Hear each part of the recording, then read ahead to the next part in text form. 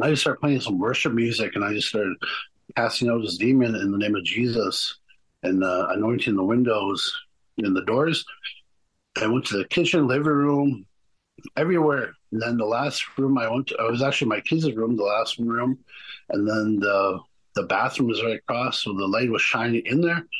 And then when I took a step in there, right on the left of me, kind of curled up in a ball like this, hiding. I seen like a physical, like a being, like it kind of looked human, but it had like cat ears with kind of yellowish eyes.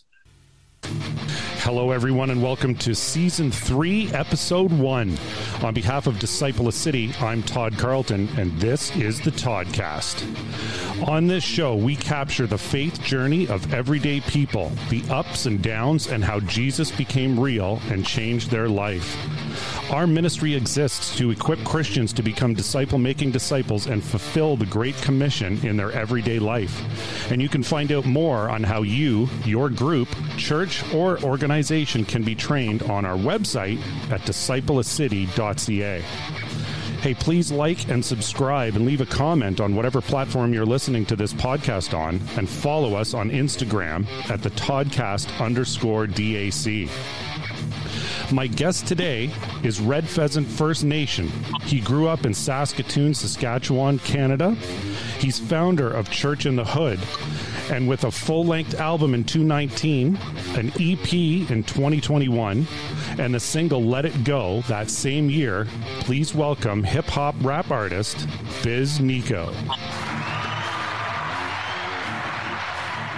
Hey. Hey, man. How are you? It's going good. It's going good. Awesome. Thanks for coming in, man. I know you're a little bit under the weather, but you're a trooper. You're still coming in. Yeah, to get it done. Appreciate that, man. Did you get your Tims today? Tim's, no, I just had to make some Folgers in the cup. Oh, man, I'm sorry to hear that. You'll have to get out and get you some, later on. Yeah, for sure.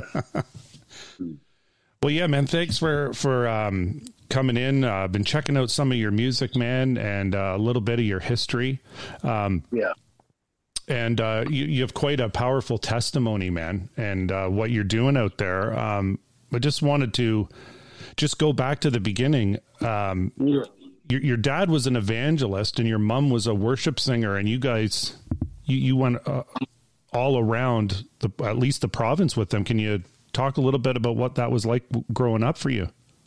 Yeah. I remember, like, at the age of 5, like, my parents weren't believers at the time. They were in their addictions with alcohol. I remember my dad showing up home drunk, and then me hiding. My mom telling me to go hide. Your dad's here now. He's drunk. I remember little bits and parts of that when I was like 5, but yeah, my mom started going to a church locally, like 2 blocks away, called First Nations Alliance Church. And then, soon later, my dad started going there. And that was like in, I think, 90, 95. And then, we just grew up at the church. That's where I spent most of my childhood, is at the church. And I guess my dad, later on, he felt the calling. He had a calling, but he was running away from it. And then in the late 90s is when he said, Lord, just use me, whatever you want me to do. I'm your servant. So he quit his job, his full-time job, and he did street ministry. He went down to like Midtown Mall here in Saskatoon. He would walk down the streets, do hospital visits with people, and share his testimony and share Jesus with everybody that he met. And then, he would build connections with everybody and just build relationships. So that's how that started. And then churches started finding out what he was up to, and they would invite him over to just come share what was going on. And then my mom started doing worship music, and we would just get invited to different churches. And we went to the Northwest Territories all the way down to Tijuana, Mexico. Wow. Yeah. So my dad, he did a lot of ministry most of my life anyway. So until the day he's passed? Yeah, he passed in 2021. Oh man, sorry to hear that. Yeah, he's up in glory. Amen. Amen. Do you know, was there a sort of a pivotal moment? That's pretty extreme to be, living in that fear of dad's coming home and there's fear to him quitting his job and becoming an evangelist. Do you know if there was a sort of a pinnacle moment for him? Yeah, I remember he was sharing one time, somebody gave him a videotape of the Gaither homecoming video. It was like a worship music for the older folk, I guess. He would sit down, he would listen to it, and then he said one night he just felt the Holy Spirit come on him, and then he just fell down to his knees in the living room when we were all gone. And he said he just cried out, he surrendered his life to God at that moment. Wow, that's awesome. Yeah. So you growing up after that, as you became of age, you kind of started to struggle yourself. And I guess obviously you believed, but you struggled a lot, eh, bro? Yeah, for sure. Yeah.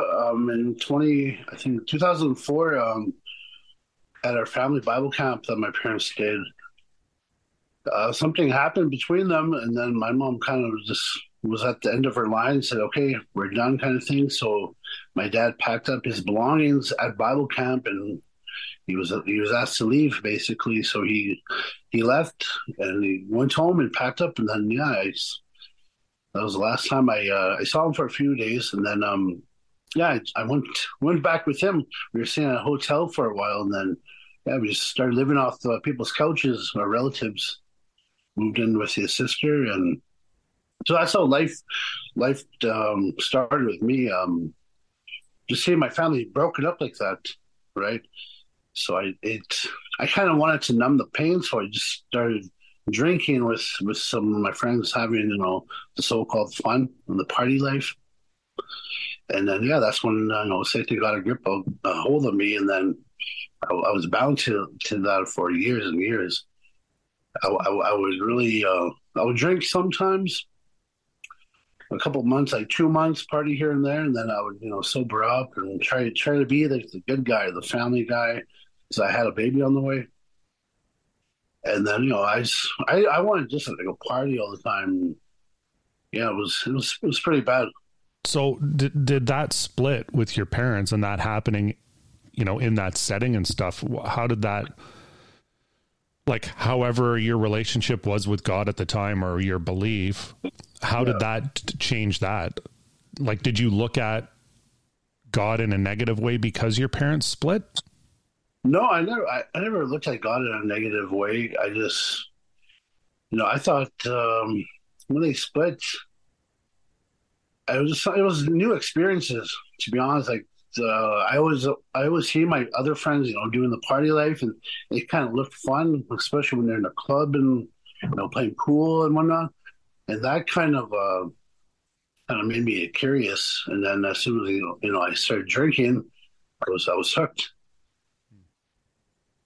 Did you still have a relationship with your mom? Did you see your mom too, or did they? What was that? My mom. A couple months later after that in the winter, I tried going back and living back at home with her until I got kicked out. She picked her boyfriend gave her an option, either pick me or you pick your son kind of thing. So she picked her boyfriend, and I got kicked out in the winter, so I had to sleep in our shed in the backyard with a toaster oven just to keep warm. Man, that's brutal. Yeah, it's pretty brutal. Yeah, and then my brother, I would ask him for a plate of food because I was hungry, and my mom didn't want to really give me any, or her boyfriend. So he would take the food and go down into my old bedroom, open the window, and then pass it through there. So how many brothers and sisters? How big is your family? How many brothers and sisters do you have? At home, there was me. I'm the oldest at home. Then I had a younger brother, Kyle, sister Crystal, and my younger brother Josh. So who was with your mom at that time? When you were in the shed? Yeah, it was the three younger ones. The three, but they were all younger. How old would you have been at the time? I was 17. Yeah, 17. Dude, how long did you spend in that shed? I was there for 2 days. I just sleep there, and then I go wander off, hang out with people during the day, and I'll head back there just to get some sleep and try to be warm. And then what, did you find a place to stay, or? No, I got a hold of my dad in North Battleford, and I was like, so you guys like buy me a bus ticket or something? I'm going to come back and over there because it was more welcoming over there. And were you partying at this time? Like, yeah, definitely. I was already kind of left my girlfriend, who's my wife now. I left her at the time with my baby on the way. And yeah, just started partying and just meeting up with different girls and, living the simple life. So speaking of your now wife today, on YouTube, there's a testimony video, a little short testimony video. Yeah. And you sort of bounced in and out with her into the party life, come back with her. And, at the end of it, dude, I'm looking at like, wow, this is some woman, man, to continually take you back after bailing and stuff. So it looked like you were bouncing in and out 3-4 times before you finally settled. Is that pretty accurate? Yeah. Like in the 2004, 2005, 2006, 2007. Yeah, like every year I would take off for like 2 months just to go do whatever I wanted to do. So she must have been praying for you, eh? Yeah. She prayed, and especially the last time on the video when I told her like I was done, I want to divorce, and she was like, "Give me 2 more months." She's like, "Please, like, give me 2 more months." So I was like, "Okay." Like in my mind, I was going to give her 2 more months, and I'll wait and bounce out. And then, she just, I gave her the 2 months, and then something changed during that time. That's when I got given a devotional book, and I was like, nah, I don't want to read this. Just give me the Bible. I'd rather straight from the Bible then. And then, I started to really get into the Bible at the time and reading the Word and watching sermons. And, I would spend like, 10, 12 hours days just reading and listening to the sermons. And then, something changed within those 2 months of before I was going to leave. And then, that's when I surrendered my life, that January, New Year's Eve. There's a lot of power in a woman that prays, hey. Yeah, definitely. I mean, there's a lot of power, obviously, in any prayer. But But friends, I've just, including my story, there's a lot of stories I've heard of women who've been so dedicated in prayer and big change happen.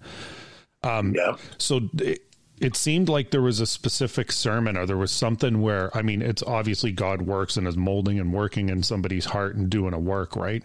But there was in your video, it looked like there was a specific sermon or something that really shifted. It was Billy Graham. It was Billy Graham. That's what I was going to ask you. It was Billy Graham. Yeah. Billy Graham. Yeah. I saw him back in the early 90s. And then, just rewatching the old videos back in like the 60s, what he used to do. Those are the videos that really spoke to me. Just when he used to be plain and just blunt and speak it the way it is. Yeah. Yeah. So you actually saw Billy Graham? Yeah. Me and my parents, we went there. We saw Billy. Who was the other guy?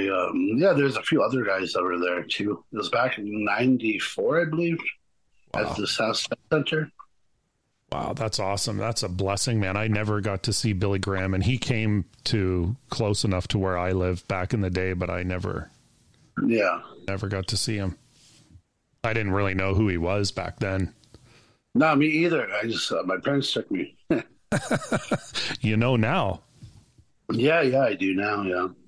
So, okay, so after those couple of months there, just take us through what happened. What happened in your heart after pouring into the Bible, your wife praying and seeing, watching these videos? What began to shift in your heart, and how did that change everything for you? Just the Bible. It came real to me. Everything I would read, it's like it was speaking right directly to me, about surrendering, about helping out people, um, especially Ephesians there when it says put on the whole armor, and that we wrestle not with the flesh, but we wrestle with the spirits. That's what really got into me, because I witnessed a few stuff that, if I told you, other people would think I'm crazy, and it made it real. That during that time, and I'll tell you the story. Once I surrendered, within the week, I started throwing out, old beer cans if I had in my house. I threw away any books that are about violence, movies that were garbage. I would throw them away, and then they cleaned the house. I prayed over the house. But one day, about a week later, we were sleeping, me and my wife, and we had my youngest Stefan in the bed with us. He was laying beside us, and like 3 a.m, he just started breaking out laughing, like somebody was just like tickling him all over. And no, I got up, turned the light on, and I looked at him like trying to wake him up. And there was, Stefan, what's so funny? Why are you laughing? Wake up, buddy. He wouldn't wake up. He just laughing. So I just told Jess, okay, well, let's go back to bed. I'll probably put it right away. So I turned the light off, and my bedroom was clean. Like everything was dresser, drawers were all closed. I turned the light off. I lay back down, and like 2 seconds later, that laughter turned into screaming and terror and shaking. He started shaking. I stood up. I noticed I stood up. My clothes that were on the ground. Turned the light on, and then right beside my head, my dresser there's 3 dresser drawers taken out, and my clothes are scattered in the bedroom. Wow. Yeah. So I told Jessica, I was like, hey, I gotta go pray. There's something here. So I prayed over Stefan and Jessica, went to my living room. I just started playing some worship music, and I just started casting out this demon in the name of Jesus, and anointing the windows and the doors. I went to the kitchen, living room, everywhere. And then the last room I went to, it was actually my kids' room, the last room. And then the bathroom was right across, so the light was shining in there. And then when I took a step in there, right on the left of me, kind of curled up in a ball like this, hiding, I seen like a physical, like a being, like it kind of looked human, but it had like cat ears with kind of yellowish eyes and burnt kind of skin. You could see the veins, and it was ugly. And as soon as I said, I command you to leave now in the name of, before I could even finish the word Jesus, that thing crawled right through the wall. Wow. And yeah, that right there, that's what made me really believe this is real. Wow, man! At that time, yeah. Did you really understand like your identity? You know how important identity in Christ is, right? Like at that time, had somebody taught you identity, or did you know your identity, or were you just sort of praying in faith? Do you know what I mean? I was praying in faith. Yeah. Yeah, because I would read that we have the authority to cast out demons. So I took that's when I just prayed, and then the next day I told my mentors what happened, and they kind of just laughed at me, and they didn't believe what happened. They didn't believe it. No. Like your Christian mentors. Yeah, the ones who are teaching me the word. Yeah. Yeah. That's really powerful, dude, because so many, a lot of times as Christians, we come to faith and, something happens or whatever, and we believe, but we don't necessarily understand our authority. And so when something happens, we just pray and ask God to make it go away. It's amazing the power of the word that you read, that it told you this is who you are, this is what you do, you cast out demons, and you knew you had that authority. Yeah. Wow. So that was the end of that in your house? It was kind of the end. A few days later, my kids would see a cupboard door close, and then sometimes you'll see the keys just swinging off on the hook. So yeah, we just continued. I would tell my dad. He came and he prayed, and then it was good. The house felt really good. It was, you could felt really like a home again. And then I know when it was my oldest boy, we were having supper one evening, and this was maybe 2 weeks since the stuff happened with Stefan. We were just having dinner around the table, and then my oldest, how old was he? He was 10. He came right behind me, and then he was hiding his face into my shoulder, and he was pointing outside. He's like, tell that thing to go. Tell him to leave. Tell him to leave. I'm like, what thing? I don't see nobody up there.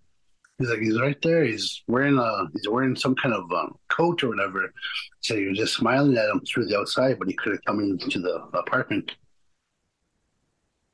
Wow. How old were your kids during this? The youngest was, I believe he was 5, then 8, 9, and 10. Wow. Yeah. It's fascinating that we can't see these things in the spirit, but when we really come to faith and really understand who Jesus is and who we are, there's a manifestation, and you can start seeing in the spirit, eh? Yeah. And even before, when I was still in my partying days, my second oldest, Dominic, he would see stuff in our living room. My mom was babysitting at the time. I came back home with my wife, and then everything was good. And then as soon as we sat on the couch, Dominic, he started running around, came running from his bedroom, and ran right behind us, and running around our coffee table like somebody was chasing him. And then he came right sat between me and Jess, and he was pointing in the air, and he was like, "They're going to go get Ralph now." And he was crying too. And then after he said they're going to get Ralph, 2 seconds later, Ralph jumped up screaming too, and he was crying and shaking. And he came running out towards us. And this is before I even read the Bible, or that's when I kind of stopped believing. I was in my rebellious year. But your kids could see it, but you couldn't. I couldn't see nothing. I didn't feel nothing. No, but my boys did. They were in terror. Wow. So what I did, I was like, okay, Dad, the kids are experiencing this kind of stuff. Can you come, bless our house? Come pray for our house. It was just cast the demon out in Jesus' name and believe it. I'm like, nah. I think I was half shocked when I talked to him about that. That's how bad I was. And then, so I believe, I brought spirits to the house and some demons.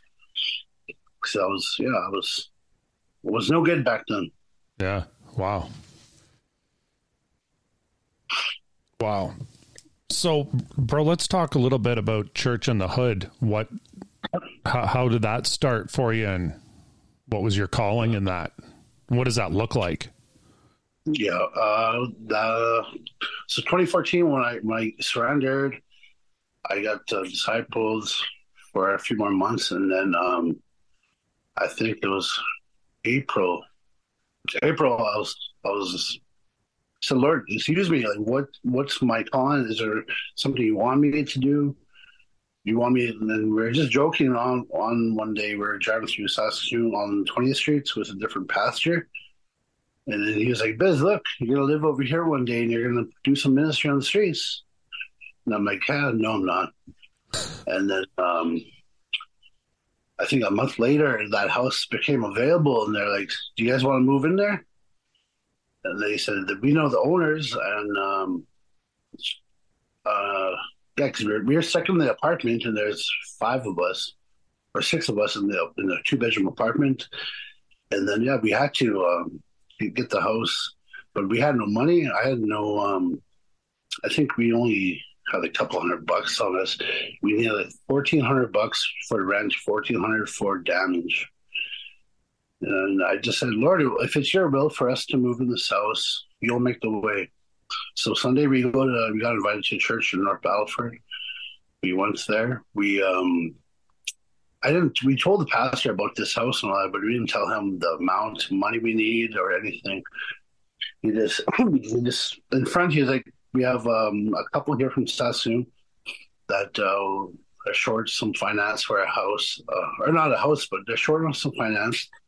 If you want to donate, you can donate. And they pass the plate around, and then later when they counted the money, it was the exact amount that we needed for that place to move in. Wow. Yeah, like the exact amount. Wow.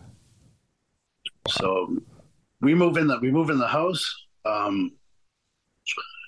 I said, I think the second night or first night, I sat outside in the backyard just with coffee and looking around, wondering why I moved into like the hood. The cops right there welcomed us. They're like, right now, this is probably the most active street in Saskatoon. So, okay, good to know. The most, the most active? Active, yeah. Right across the street, there's a prostitute and a gang house. Wow. Yeah. So, yeah, we moved in. I sat outside. I was asking the Lord, okay, what's next? What's next? What's the purpose for us moving here? And then as I was sitting there, it was like he just said, have church and invite them.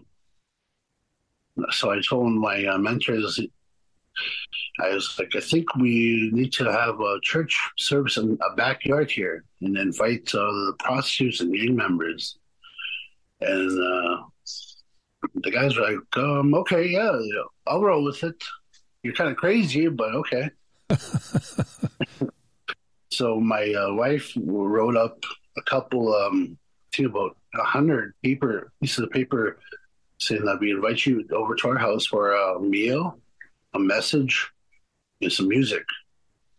And then, yeah, we just went on the streets, started giving them to like the homeless, the prostitutes, the gang member guys. And yeah, the first night we had about 50 people. And yeah, it was good. I invited my cousin to come preach and share because I'm still a new Christian. I didn't know what to say, so I invited all these other preachers to come to speak and share, and worship singers. And then it grew from 50 to 100 to 150 to about 200 people in my backyard. Wow! All from the street and the community. And yeah, that's when we started. We were like, this is Church in the Hood. We started feeding people, giving them clothes, praying, doing baptisms in the backyard. That's awesome. Yeah. We even had a fresh IE out to come minister and do some music, and it was a good time. That's awesome. Yeah, and he's helped you with some music too, eh? Yeah, he's the one who actually taught me how to rap because I didn't know how to rap. And then in 2006, I believe, he gave me my first EP. He's like, come to Winnipeg, I'll teach you how to rap, and your first EP is free. So I went there, and then no one's gonna ever hear this EP though. I'll tell you that much. It's it's pretty funny. My first time rapping, I sound like a robot. Yeah. That was obviously though that was music you liked growing up and stuff like that. So you're just. To be honest, I like country and pop. I like country music and I like pop music, and I never really liked rap. Really? Until I saw Fresh, and then I was like, okay, this is pretty good music. And then that's when I started getting into hip hop. Okay. Yeah. So 2015. So yeah, not long. 9 years. So. Well, just before we dive into some music, the Church in the Hood, something that you're still doing. What did you do in the winter with that? 200 people in the backyard, sweet in the summer. What do you do in the colder months? Yeah, back then, what we did is we went to the local. It's called the Lighthouse Homeless Shelter, and then we would just bring our soup there, and we'd bring maybe some Christian videos preaching, or else we would get some people to come share. And we would just go to like the Lighthouse on Thursdays and share a meal and give them a message. And that's what we did through winter because we had no place to go. Yeah. And then, we did that for a couple of years. And then, last year with Church of the Hood, I saw some people dying outside on the street, right on 20th Street here. November 9th, somebody died just because of the cold. So that sparked something in me. And then I'm like, we have all the buildings here in Saskatoon, but nobody's open at night. They're open during the day, but no one's here at night when it's the coldest. So I prayed, and then with our pastor, and I basically said, Lord, if it's your will for us to have a bus, for us to be out here to help your people, that you will provide everything needed without me trying to ask people for a bus or ask people for money. And then after I prayed that, told the pastor what was up, and then he was, okay, I'll make an announcement on church on Sunday. And then there's a guest that came to church and he said, hey, I'll give you guys a bus. I own a bus company. So he said, I'll lease it to you till March. And then, we jumped on right away. We were going to do it once a week kind of bus ministry. But after just seeing the cold, I was like, man, we got to do this like 5 times a night, at least, just to help people.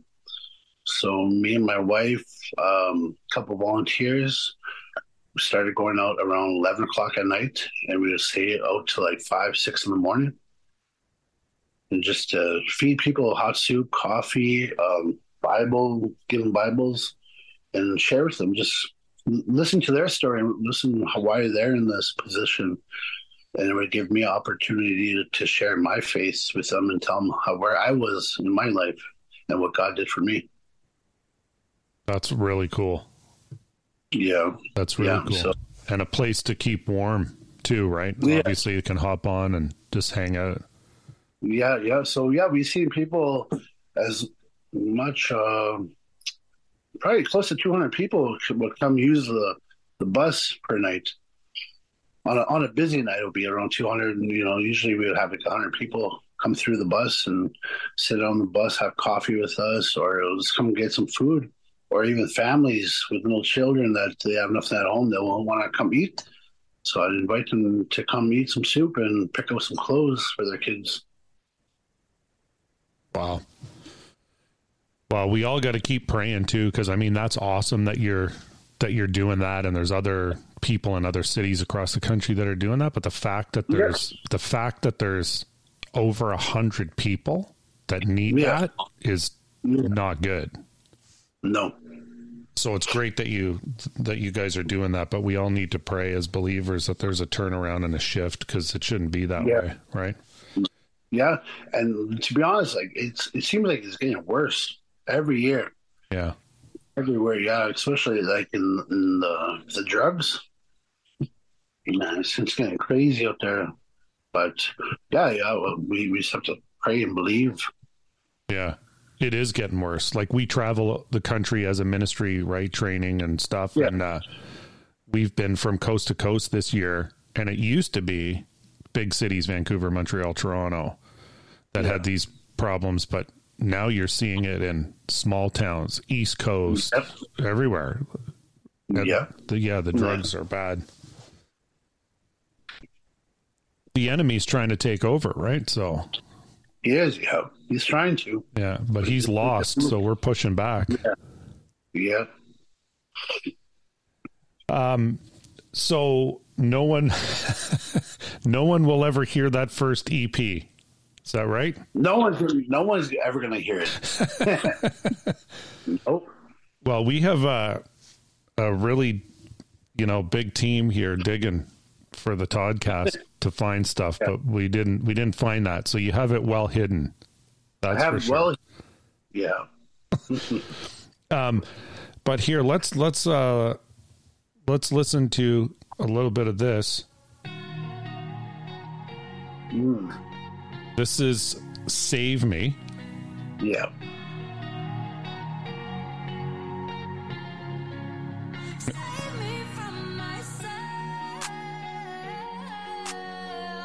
That's a great voice there too. Who is that? To be honest, I don't even know. It came with the beat. That's really good.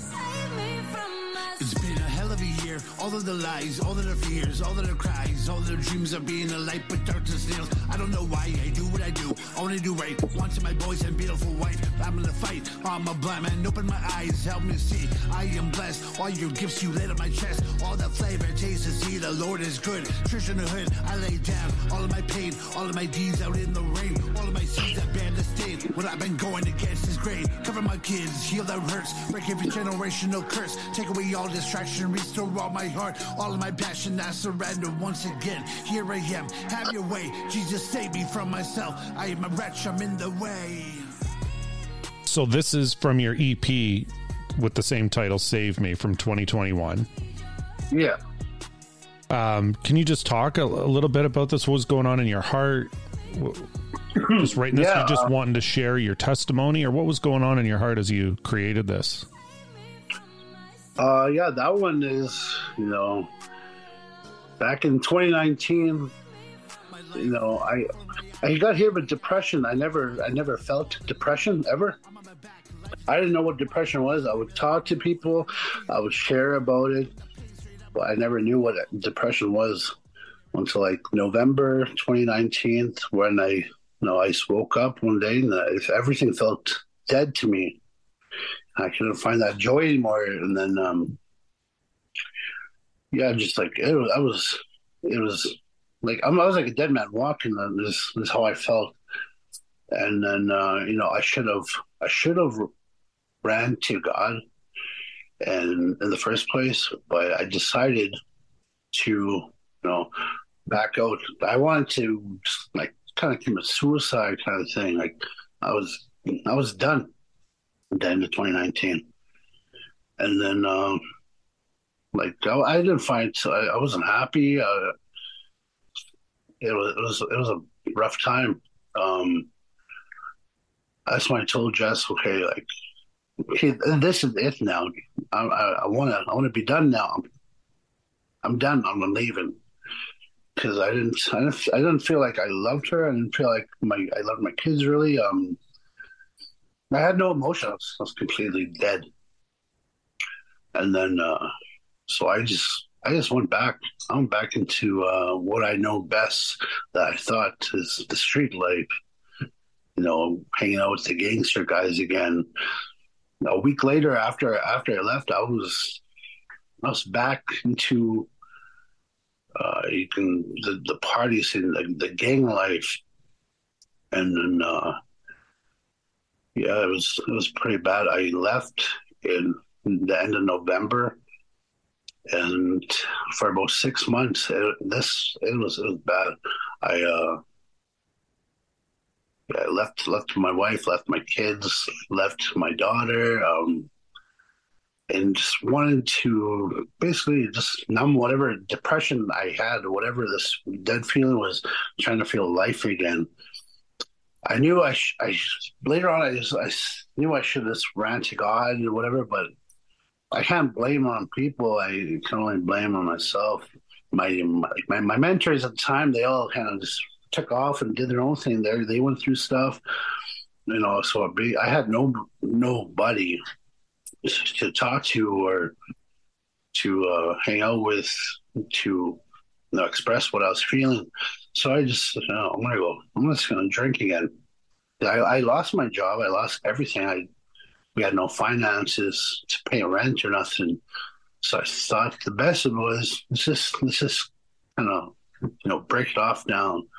Let's go our separate ways. And left 2020, that pandemic, all that kind of stuff happened. I went crazy for a couple months. I really literally tried to kill myself with alcohol every day, drinking like the 40s and the 60 ounce of vodka, and sitting in a dark room and just drinking, and trying to make money on the side by trying to sell drugs, and what else would I do? The gang life again. Kind of, I won't really talk much into that part, but it got really bad where every day I was drinking where my eyes were starting to turn yellow, my hands were yellow. I puked out blood, and then I just wanted to die. And then I met girls right away. I'm just just trying to that lust took over, and in May, one night I was just out of my mind. I think I was being too loud in the apartment. Cops were knocking on the door, and I thought I get away by jumping the balcony because I was on the third floor, and I thought I could get away from the cops and go do my thing. But as soon as I climbed over that balcony, the gravity took over and pulled me to the ground, and I busted my ribs in 36 spots and part of my back. And then, I just remember a little bit of the cops there that kind of laughing at me because I jumped and fell on my side. The firemen, bits and pieces. I remember the firemen, the ambulance showed up. I remember going into the ambulance, and I remember we got to the hospital, and that's all I remember. And then I remember some doctors when I woke up and some lights when the doctor was like, "Hey, glad you're back here with us. We lost you there for a little bit." So yeah, they had to bring me back with the machine there. And then I guess that night when I fell off the balcony and broke my ribs and all those places, that night my wife, I guess, she prayed for me. Moments before this happened, she said, "Lord God, like if you're real, you'll get his attention in some way." And that's when the Lord really got my attention. I guess. Hey. Yeah. So from 2019 to the summer of 2020, when I was bad, but the Lord was telling me, "You're not going to go that way. You're mine." So in my mind, I knew it was going to be a while, so I just took about a year and a half just being properly discipled and really surrendering, talking, and expressing what I felt during that time. And just, I wanted to die, but no, I found life again. I found new life again. So, dude, was this was after you had started Church in the Hood and all that? This was after, yeah. Like we quit Church in the Hood for I think 2 years. Like we did the backyard services, we do outreaches, and then the house on that Avenue I where we started the Church in the Hood, we got shot up by the gang members. So next day, me and my wife said, "Okay, we're moving." So we kind of moved out of Saskatoon for a little bit. And we moved to Humboldt, and then we continued to do some outreach here in Saskatoon and out there in Humboldt. And then, we just back in 2019. That's when I said I'm done now for real. And that's when I fell off the balcony in May, died, and then I'm back. And the Lord got your attention. He got my attention 110%. It would seem to me in your story that God has huge plans for you, your wife, your family. Yeah. And that the enemy's been like the battle for your soul is lost. It belongs to the Lord. Yeah. But the enemy's really trying to dissuade you from doing what you're doing because this is a powerful ministry with Church in the Hood. If you're now reaching people with this music, that appeals to people that gospel music or other styles of Christian music don't appeal to. Yeah. The enemy's really trying, and then depression, which is something so real, right? To try to dissuade you from what you're doing. And I never felt depression. I never knew what that was. Yeah. So you got you got really discipled and pulled through all the lockdowns and stuff after that. Well, how did that end? How did the turning point go with that? Turning point was good. I just kind of stayed home with my wife and kids and just locked myself at home. Deleted everybody that I associated with. I blocked out everybody, even some of my family. I was, hanging out, doing some stuff. I had to block them out. I had to step away from everybody and put myself in solitude for a while and be a one-on-one with my wife and my kids and my dad and getting back into the Word and spending time with God. And so that's how it was for almost a year. Like I didn't really associate with nobody at all. Just kind of take a back burner and just got refreshed again. Yeah. Yeah, and properly discipled. And so those experiences led to you writing for this EP, Save Me? Yeah. I wrote what I could, and Fresh actually he put it all into some lyrics. So I wrote what was on my heart, and Fresh took the paper and he wrote the lyrics for me for Save Me. Just helped you form it and flow it and all that. Form your thoughts. Yeah. That's awesome. Here's another one. Let It Go. This was released as a single, eh? Yeah.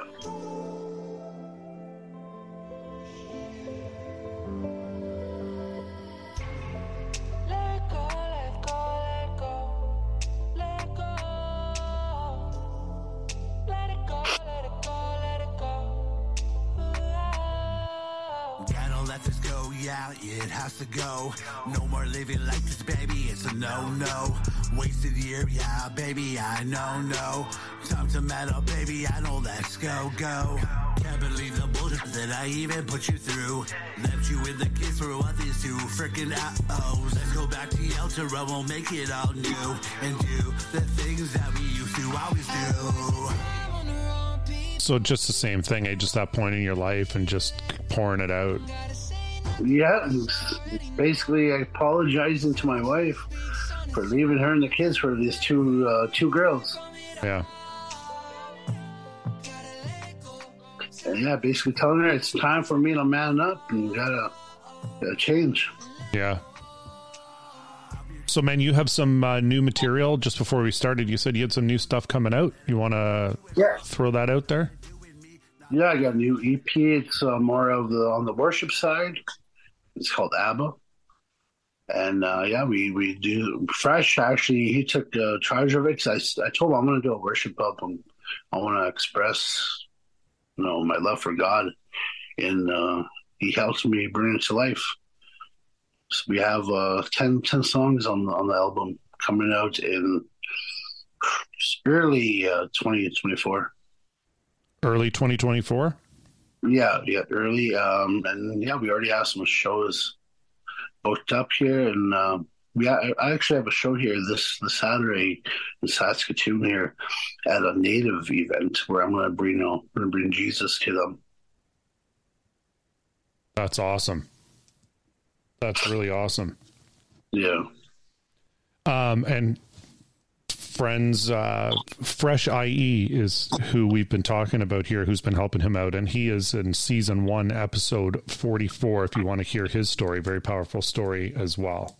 We had Fresh here in the studio. He was out here on a little bit of a tour, so was able to stop by. Man, that's awesome. So your music available everywhere, Apple. Yeah. Apple Music, iTunes, and Spotify. Got some. I got a music video coming out here in January off the new album. Yeah. Awesome. And SoundCloud everywhere. Yeah. Not so much SoundCloud, but I believe there's some stuff on there. Yeah. That's where I was just pulling the last little bit from there. Oh, okay. So you can find all that music there, friends. We'll leave some info in the notes, man. I just wanted to thank you for sharing your story with us, man. Really appreciate it. No problem. Yeah. And I had one more question for you, man. Just as you talk, just in the last little bit there, just talking about depression and actually not knowing anything about it, because most people, well, it seems like a lot of people do and stuff like that, but you're experiencing all these things and not even knowing, or you felt like you had no one to talk to. If you knew somebody or ran into somebody that you recognized, like you could see it somehow, like in the spirit or whatever, you could see that they were going through that, man, what would you say to them? Basically say, go towards, go to Christ first. He's the only one who can help you and get you out of this depression. You know, he died on the cross for us. And like I see many, I know people who are going through it right now, and they don't want to go to Christ, and so they're trying to fill that void with, you know, alcohol, drugs, women, and all the above, violence. But no, all that stuff won't fill that void, and I've been there. And the only thing that can fill it and heal it is Jesus Christ. Amen. So yeah, try Jesus. The truth and the way, eh, bro? Yeah, the Jesus from the Bible, not the one that's going to make you rich. Yeah. Well, again, my friend, thanks very much for taking some time with us today. I appreciate everything that you're doing. Yeah, thank you for inviting me. And just our ministry, man, we'll be just be praying for you to continue to reach more people and to grow deeper in your faith with the Lord and your identity. Yeah, for sure. Yeah. Thank you.